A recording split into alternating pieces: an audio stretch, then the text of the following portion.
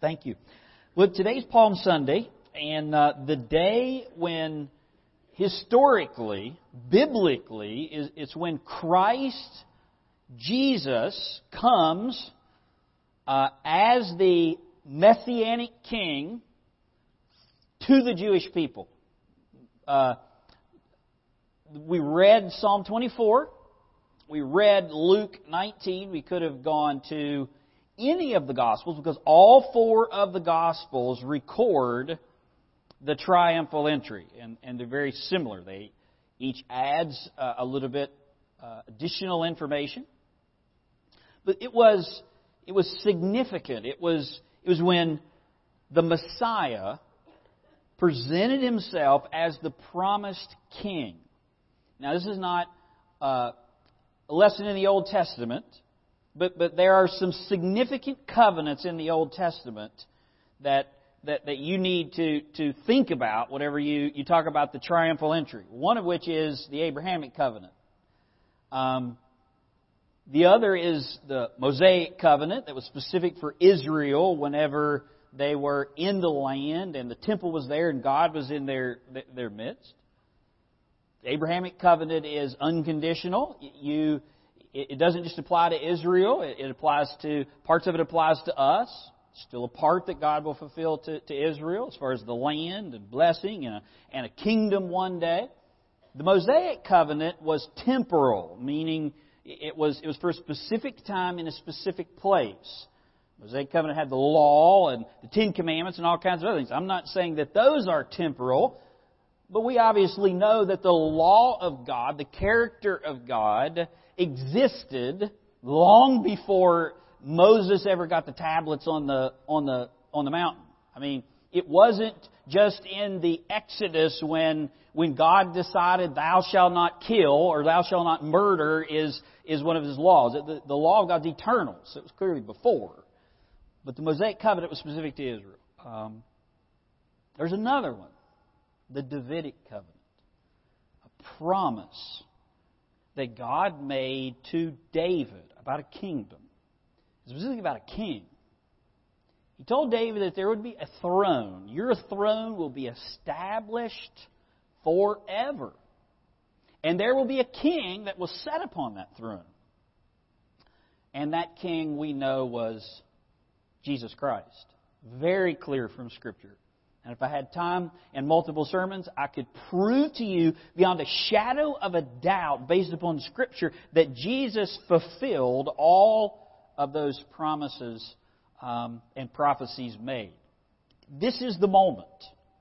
This is the moment in which the Jewish people, Israel, living partially in the land, yes, being controlled by Romans, but with the temple, with the holies of holies, with all of those things, this is when their king and Messiah presents Himself to them. It was fully planned. Carried out by Christ with prophetic perfection. Contrary to what Bill O'Reilly declares, Jesus was not a political pawn who got unintentionally swept up in a revolt. I didn't watch his Killing Jesus last night, but if you did, or you've heard him talk about it, he specifically says there was no spiritual or religious or theological purpose for the death of Jesus whatsoever. It was heresy. It's exactly right. It's totally contrary to Scripture. And I could take you, if I had 3 other sermons, I could take you to the Bible and show you beyond any shadow of a doubt that Jesus knew exactly what He was doing and He was fully in control of every aspect. And the whole purpose that He came was to die. He set His face toward Jerusalem. And He went there to lay His life down. And if you listen to Bill, Jesus was unsuspecting and just kind of got caught up, and he was a revolutionary. You know, there was a lot of political unrest about Rome, and Jesus just got caught up in that. Good man, gave us good teaching, good philosophies to follow. Really sad thing that He had to take the fall for what was going on between the Jews and the Romans. Jesus actually orchestrates this scene, which sets in motion the week of conflict, which culminates with the Garden of Gethsemane, when Jesus is led away in the middle of the night and leads Him to the 5 kangaroo court trials and ultimately His crucifixion. The Bible even says that Jesus gave up the ghost. He's the one that gave up His life. Yes, the leaders of Israel were accountable for what they did. Yes, Pilate and the Romans were accountable. But no man took Jesus' life. He laid it down. I mean, think about that even theologically. Can you kill God? God laid His life down. It was a very public event. He knew what He was doing. And what we read this morning or heard in Luke is that Israel should have known as well. Their Messiah had come as He promised. A prophet of God in the spirit of Elijah, being John the Baptist, had announced His coming and preached repentance to prepare the people for it. If you go to Israel today, you will hear the little children singing songs about Elihu, Elijah, and that he's going to come and prepare the way for the Messiah. Before Messiah comes, Elijah must come. They're still singing the songs today. Of course, the children of Israelites were singing those songs then and knew. And John the Baptist came in the spirit of Elijah to prepare the way. All the signs and miracles foretold that the Jews knew well Messiah would accomplish were performed by Jesus. You remember when John had his moment of question when he was in prison, and he sends his disciples to Jesus, and they say, John wants to know, are you he, or you the one, or should we look for another? Do you remember how Jesus answers? Tell John, who knew his Old Testament well, tell John, the blind see, the lame walk, the lepers are cleansed, the deaf hear, the dead are raised, and the gospel is preached to the poor. Isaiah 61. And that's all the answer Jesus had to give John. And John was totally comforted and confirmed, because that's exactly what the Messiah was supposed to do. And the Messiah was going to come to the temple. He was a promised king. And obviously that was one of the issues. They were looking for a conquering king rather than a Zechariah king who would come. And Jesus came. On the very day foretold by Daniel the prophet, in the very place promised, the Mount of Olives, accompanied by kingly cymbals on a colt, into the temple, crowds crying, Hosanna, blessed is He who comes in the name of the Lord. Years upon years of promise, page after page of Scripture, prophet upon prophet foretelling. And Jesus said they missed the day of their visitation. Which is why He declared destruction is going to come on the temple, which came in 70 A.D. Which is why there's no temple there today. Which is why there's no sacrificial system. There's no altar. There's a priesthood, but the priests don't have anything to work with. There's no holies of holies. There's no Ark of the Covenant. There's no sacrificial tools. There's no animal sacrifice, even to this very day.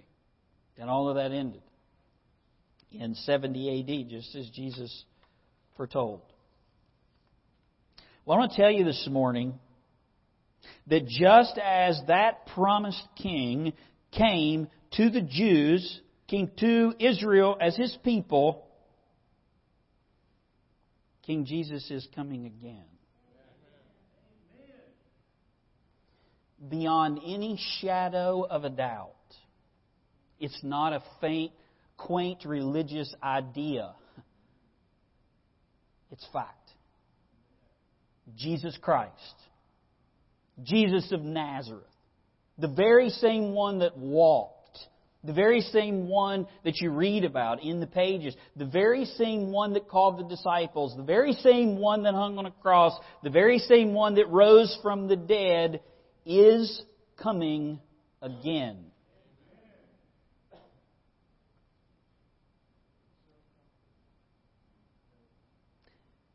And God doesn't want you to make the same mistake that the Jews made. He doesn't want you to either think that it's not coming, and He doesn't want you to miss it. If you're a believer, that truth, He wants you to be comforted by it. Because He's going to come and He's going to gather you unto Himself, and forever we will be with the Lord. If you're not a believer yet, and you don't know Christ, He wants you to look to Him for salvation. Because there's coming a day when you won't have that opportunity. And the coming of Christ wouldn't be a comfort for you, then it would be a fearful and trembling thing, because He wouldn't come to gather you as His church unto Himself. He would come in judgment. And I want to show you why it's a comfort. So open your Bibles to 1 Thessalonians chapter 4, verse 13 through 18.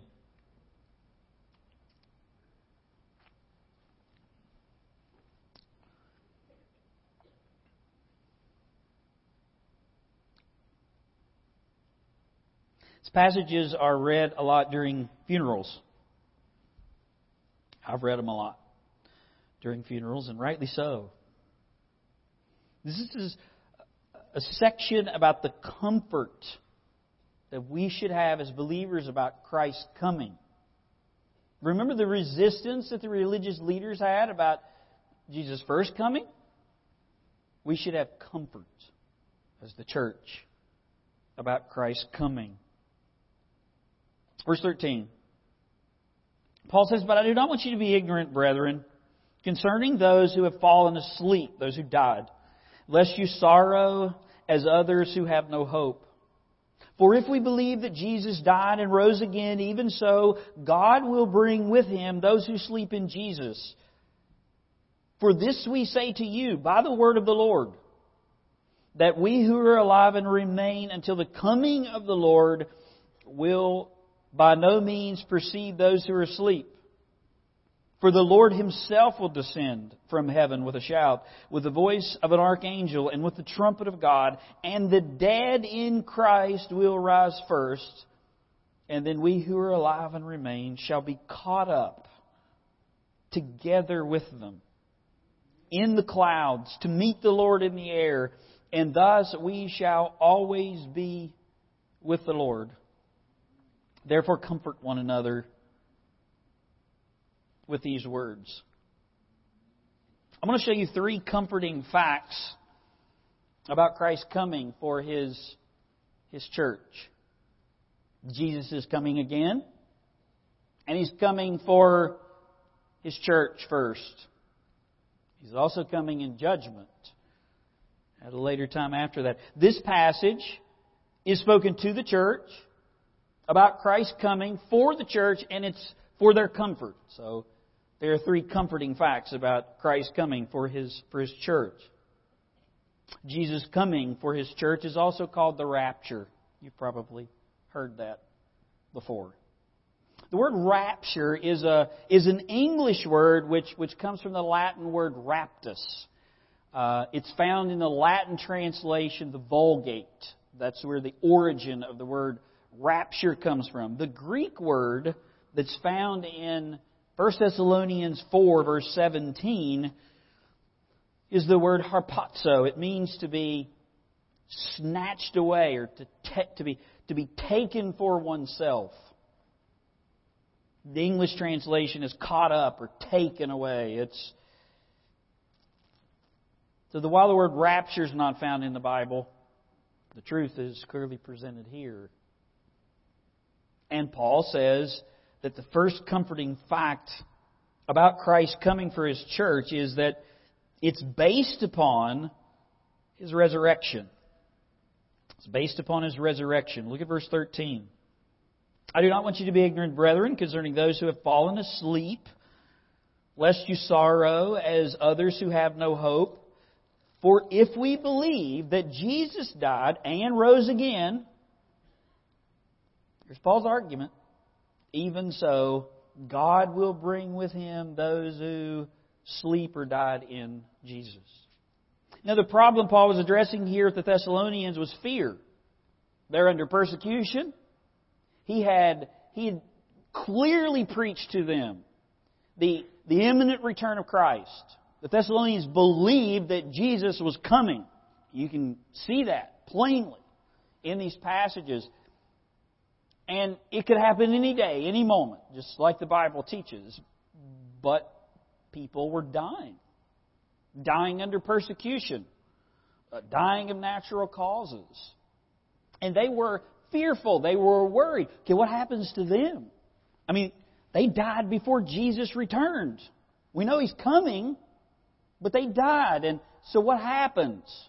Now think about this from not from your church standpoint where you have the whole Bible and everything is clear and, angles have been worked for 2,000 years. Think about the Thessalonians who are here and the gospel has been proclaimed to them and you're 3 decades past the resurrection and you don't know everything that you know.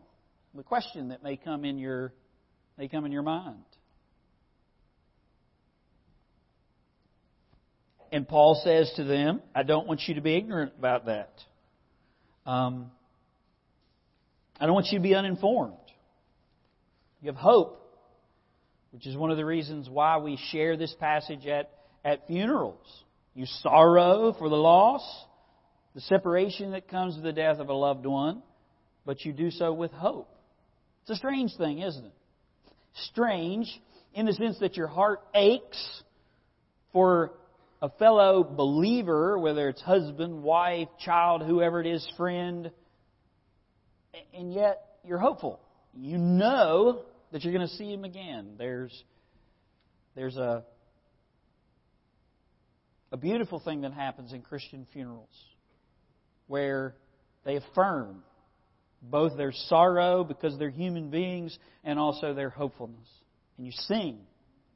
Does it make sense to sing about the praise of Jesus when someone has died? Yeah, it does. If you're a believer and you understand what Paul is saying here about the hope. What is that hope?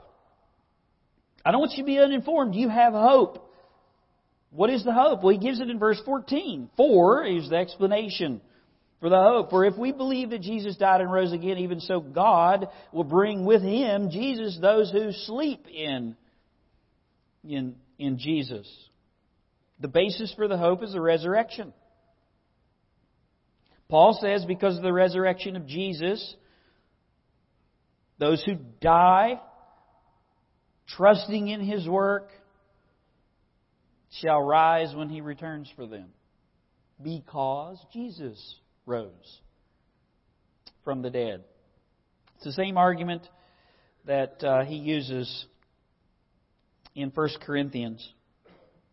He tells them the hope of a believer is the resurrection of Christ. Listen to 1 Corinthians 15, 16 through 19.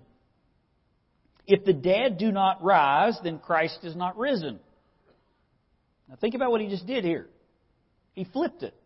If the dead do not rise, then Christ is not risen. Listen to what he says here in Thessalonians. For if we believe that Jesus died and rose again, even so your loved one that you're grieving about will rise again. So he starts with the resurrection of Jesus and says the resurrection of Jesus is the reason that you have hope, that the ones who are already asleep, the ones who are already dead, will rise. In 1 Corinthians, he says, if they don't rise, then Christ didn't rise. I mean, you understand the significance of that? He is linking the resurrection of believers with the resurrection of Christ. That one can't happen without the other. If Jesus truly rose from the dead, then you will rise from the dead. It's not like, well, Jesus was God, so He rose from the dead, so we don't know what's going to happen to us. I mean, He says they're both true. One is not true without the other. You put those two passages together, it's abundantly clear. And then in 1 Corinthians He says, and if Christ is not risen, so if the dead do not rise, then Christ is not risen. He continues the argument, furthers the argument. And if Christ is not risen, then your faith, all that you're believing, is vain, it's futile. And you're still in your sins. I mean, the resurrection is fundamental to the gospel. Then also those who have fallen asleep in Christ have perished. And now he brings it back to the same point in 1 Thessalonians. And if in this life only we have hope in Christ, then we are of all men the most miserable, pitied. I mean, think about it. Really? This is all there is? I mean, there's some great times on earth. Great times you experience the grace of God with family, and you can think of a number of hobbies that you like to do and pleasures and all of those other things, but I mean, if this is all there is, it's a pretty miserable existence, isn't it? But this is not all there is. And you have hope. And while your bodies are winding down and they will be overtaken by death one day, if Jesus doesn't return first, you will rise. Because Jesus rose. The basis of our changing is because of Christ. I love sharing this story, and I've done it a number of times. Usually like to share it at a funeral. And just did in the last one I preached. And it's about the game Red Rover. I used to play Red Rover. You form a line, you lock arms, and someone from the other team tries to run as hard and as fast as they can and build enough force, to break through the other team's line. Think of the resurrection in the same way. Think of what Jesus accomplished. Think about Adam. Adam was put on the earth, never meant to die. He was given everything that he needed to last forever. He was given purpose. He's in perfect fellowship with God. There was no sin. And whenever the fall came and sin came, death came.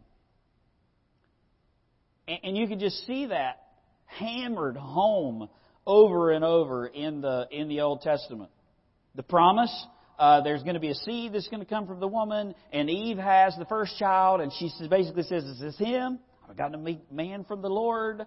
And you go along, and then you get to the genealogy, and he died, and such begat him, and he died, and he died, and he died, and he died, and he died, and he died. And the point is, in Adam we all die. We follow after Adam, and because we sin, death comes. And we go in the grave, and we don't come out of the grave. For us, sin and death and hell all had their arms locked tight.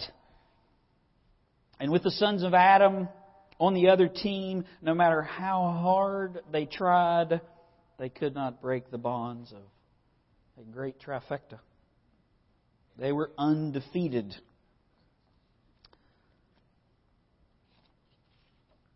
And one day,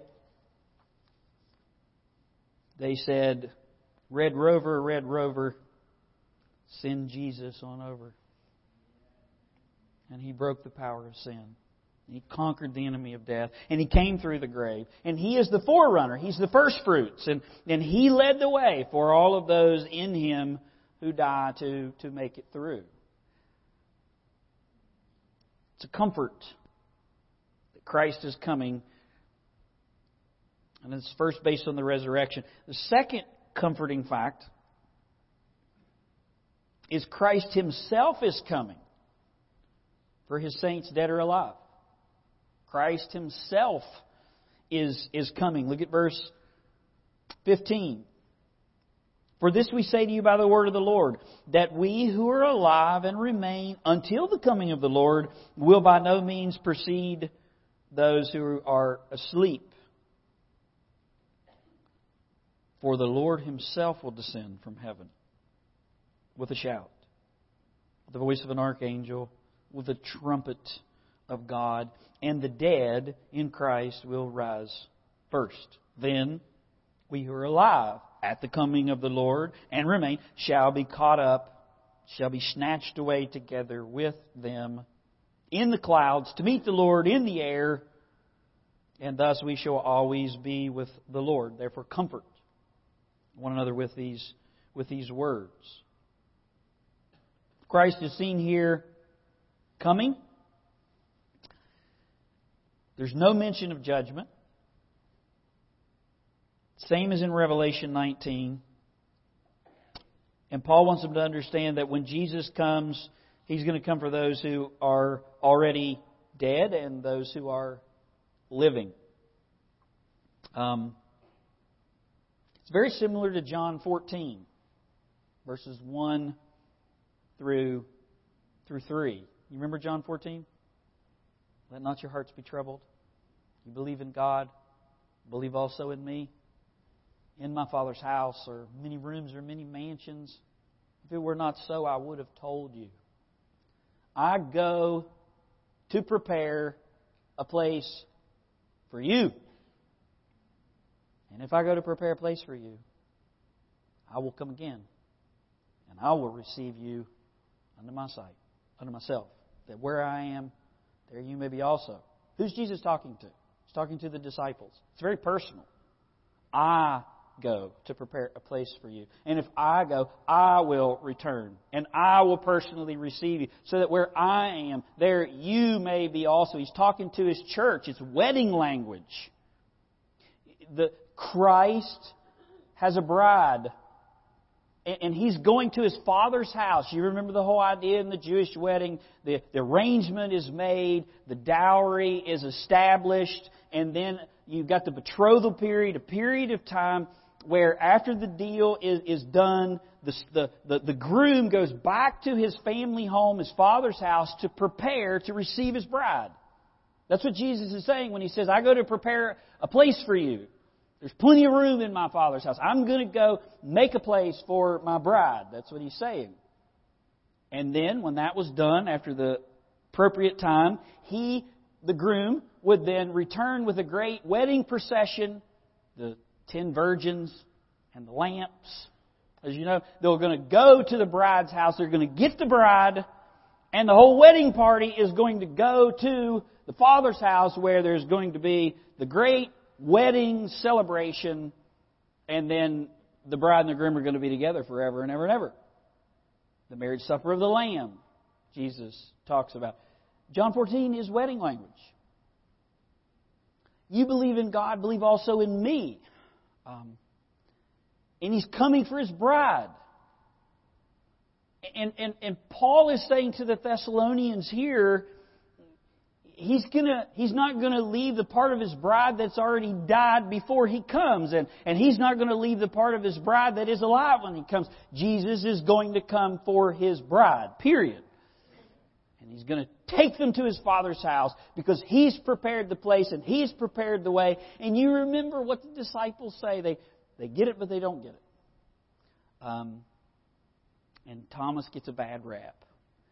And I would say, having never crossed over the other side, and you may say the very same thing that Thomas did. You know, when I grew up, I'm going to date myself. There used to be a TV show called Different Strokes. Anybody remember Different Strokes? You know, the little short dude on there. Whenever somebody would say something to him and he didn't understand, it's typically his older brother. He'd say, "What you talking about, Willis?" I think that's exactly what Thomas is saying to Jesus, not trying to be sacrilegious. I think he's saying, I don't get it. Well, what are you talking about? It doesn't add up. It doesn't compute. And what does Jesus say? I mean, He says, how can we know the way? We haven't been there. How can we know where you're going? How can we know the way? And what does Jesus answer? There are multiple ways to get to God. There are many different streams flowing into the same. It's the same God, whether you're a Jew or a Muslim or a Christian. I mean, there's all talks about Jesus and all talks about Abraham. Is that what He says? Jesus said, Thomas, Timberlake Baptist Church, Brian, I am the way to the Father. I am the exclusive way.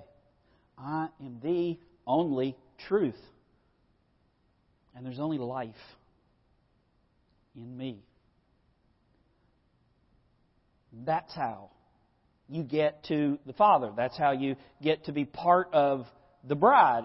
It's through Jesus, and Jesus is coming for His bride. So if you have someone who's preceded you in death, you're here alive, and Christ comes today, and your wife or your son or your daughter or whoever it is already in the ground.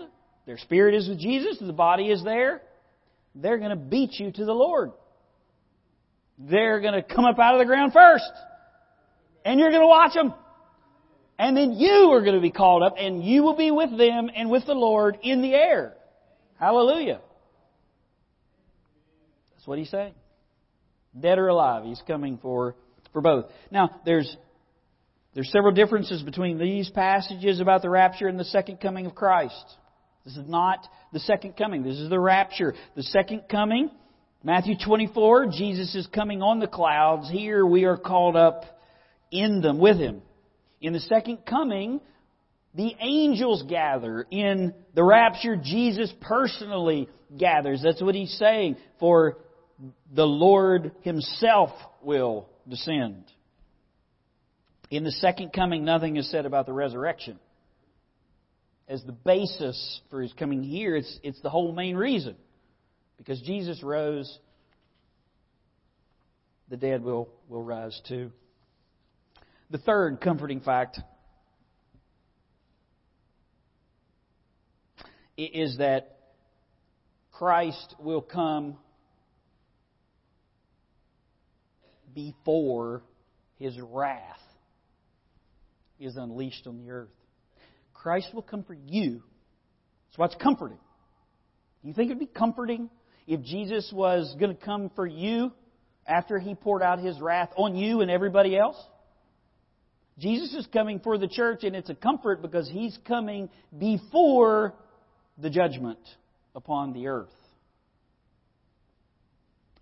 Look, if you would, at verse 1 of chapter 5. Therefore, comfort one another with these words. He ends verse 4, and he keeps right on trucking. Now, what's the contrast here? But concerning the times and the seasons, brethren, you have no need that I should write to you. Now, pay attention. For you yourselves perfectly know perfectly that the day of the Lord so comes as a thief in the night. He identifies two different events in these passages. Verse 15. You who are alive and remain until the coming of the Lord. And in verse 2, he talks about the day of the Lord. The day of the Lord is a very clear title or reference. It's used 19 times in the Old Testament. It's the judgment of God. The day of God. The day of the Lord is going to come. It's used 4 times in the New Testament. There's no question about what Paul's talking about here. The day of the Lord is the coming judgment of God. So, is Paul just continuing his thought? Is everything that Paul's talking about? If the day of the Lord is clear, we know what it is, then is that what Paul's been talking about all along? And there's no rapture? Or is he talking about two different things? I think it's very clear, as I'm getting ready to show you, that he's talking about two different things. First of all, there's a contrast here. But, I've been talking to you about this, but, I'm going to tell you about something else. He uses two different words. And there are two events and two groups. Look at all the pronouns. Verse 2, for you yourselves know perfectly that the day of the Lord so comes as a thief of the night. So he identifies his topic. Now look at verse 3. Watch the pronouns. For when they say peace and safety, then sudden destruction shall come upon them, as labor pains upon a pregnant woman, and they shall not escape. But look at verse 4.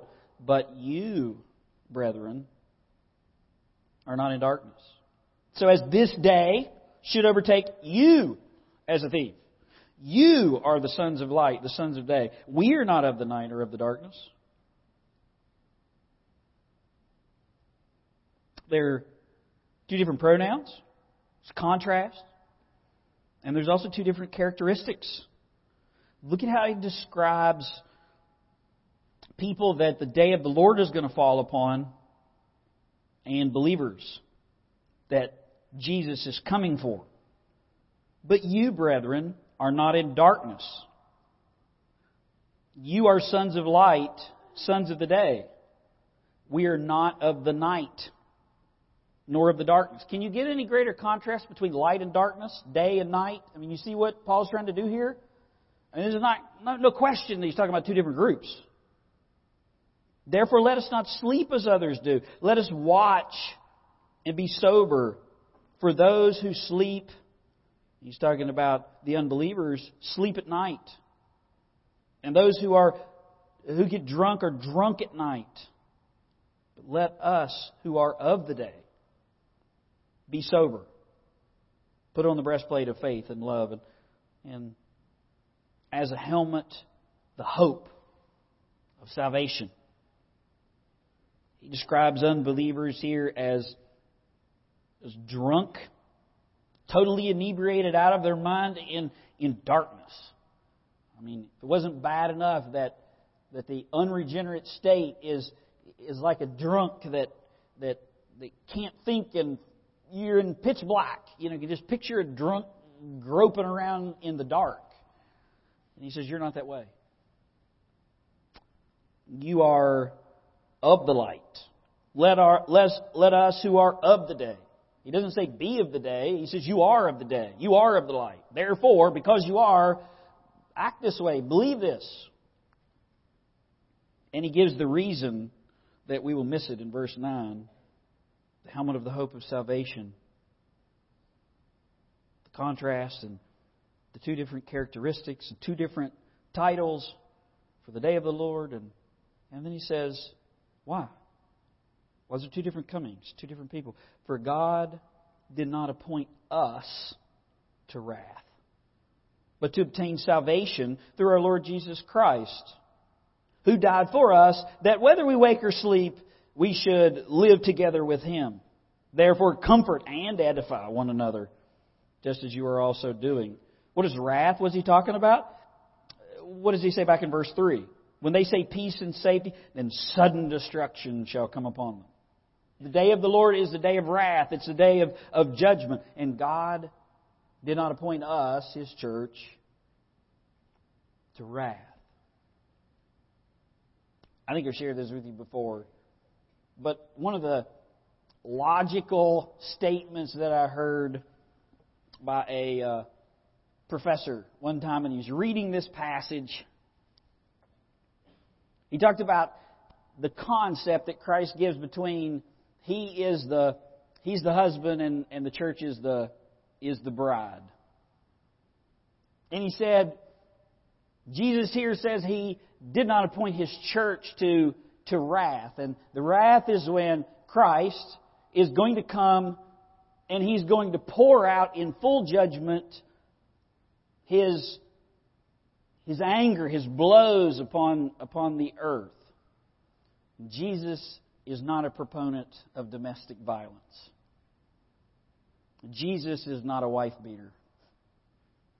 Jesus did not appoint His precious bride that He laid His own life down, shed His own blood for, prepared a way so that they could be in heaven, that He would then leave her here to be bludgeoned by His judgment and wrath.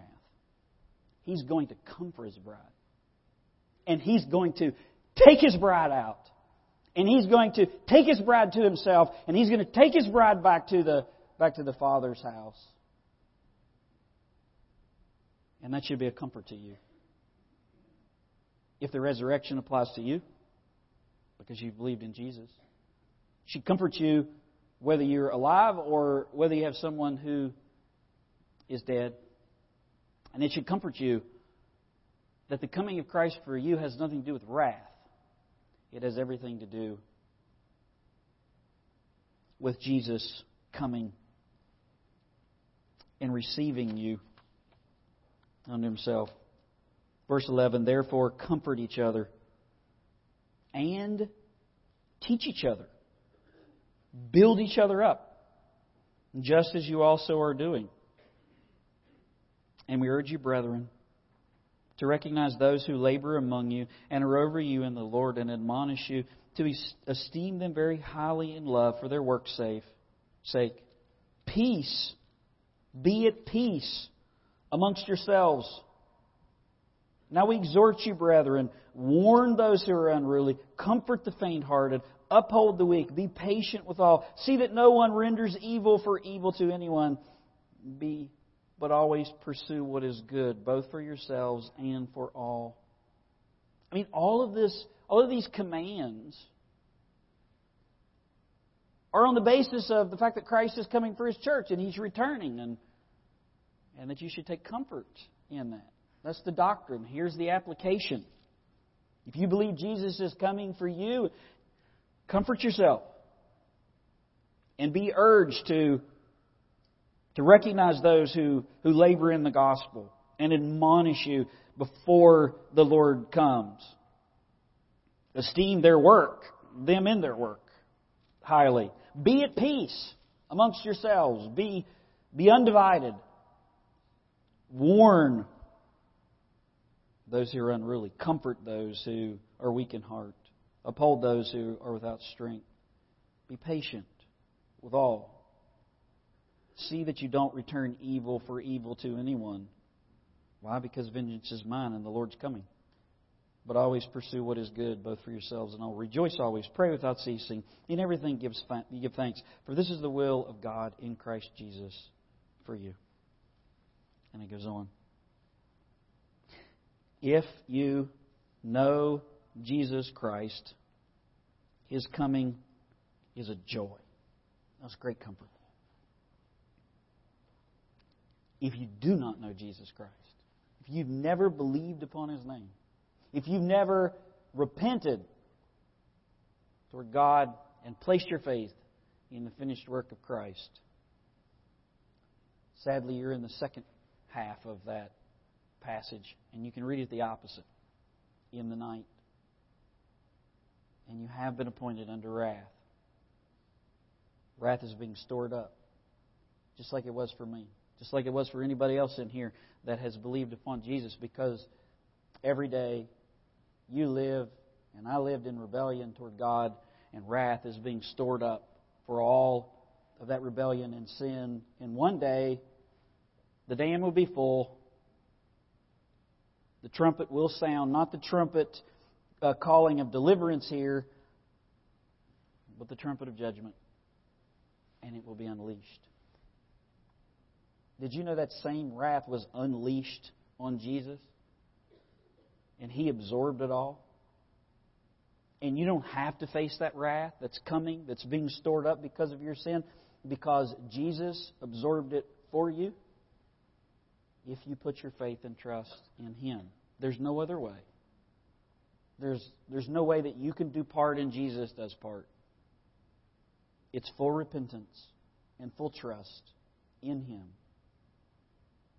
And then you can look forward to Christ's coming. And you can be sorry if someone dies of the separation, but you can have the hope that you'll see them again. And that you'll go to heaven too. And that Jesus will come for you as part of His bride. Would you bow your heads?